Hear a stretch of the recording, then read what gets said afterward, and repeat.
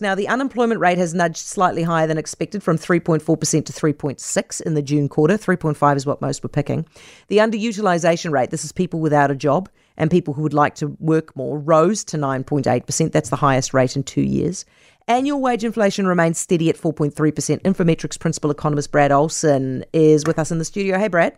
Good evening. Is this the start of the recession-related uptick in unemployment? It is. I mean, we're starting to see it coming forward now at 3.6%, but I think when everyone looks at the unemployment rate rising, they think of people losing jobs, and that's natural, but not actually what's happening here. What you saw happen this time round was not a whole bunch of people that lost their jobs. In fact, there were 28,000 more jobs created in the last quarter than there were previously. What it was instead is that there has been a big population growth coming forward, about 25,000 more people there.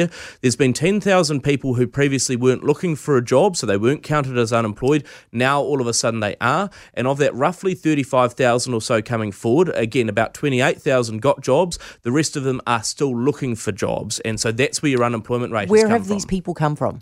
Well, a lot of it has come from that high level of migration that's been emerging. Yeah. But actually, the biggest increase, that sort of roughly 10,000 group of people from what we call the not in labour force, a lot of that was particularly women who were previously caring for children, and that's why they weren't looking for work. Now all of a sudden they are, and I think that's because you're starting to see that those cost of living pressures that are hitting people. Mums are having to go back to work to try and make ends meet. This is good, right? We like what it's doing because it means, I mean, obviously not the cost of living side isn't good, but what it's doing is it's making that labour market just a little less tight. That's correct, and I think as well it's for, when it comes to people who are looking for jobs, not only is it because they need to because of the high cost of living, but wage increases are higher. That means that all of a sudden if you're going to go to work, you're actually getting some pretty serious money for it. Now, you have to spend that money, but you're right, it sort of highlights that. I think as well, though, again, 3.6% unemployment rate is still very low, and so we've gone from extremely tight to just very tight, if you will. It's still a challenge out there. It's still difficult to find workers, just a little bit easier than 3 months ago, though. Brad, in terms of trying to get on top of inflation, the wage inflation remaining steady at 4.3%, is that a good thing?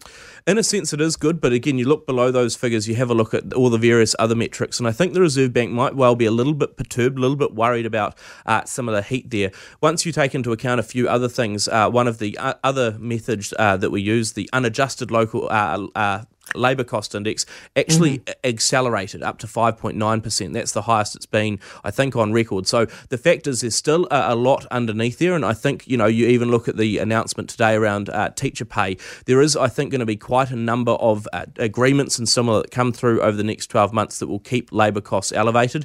And again, unemployment rate of 3.6 doesn't mean lower wage growth. It just means hopefully less intensely high wage growth.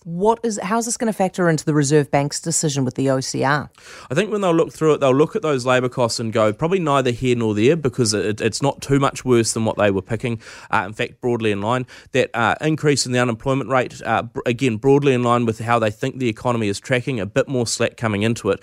So I don't think this will diverge them from their course.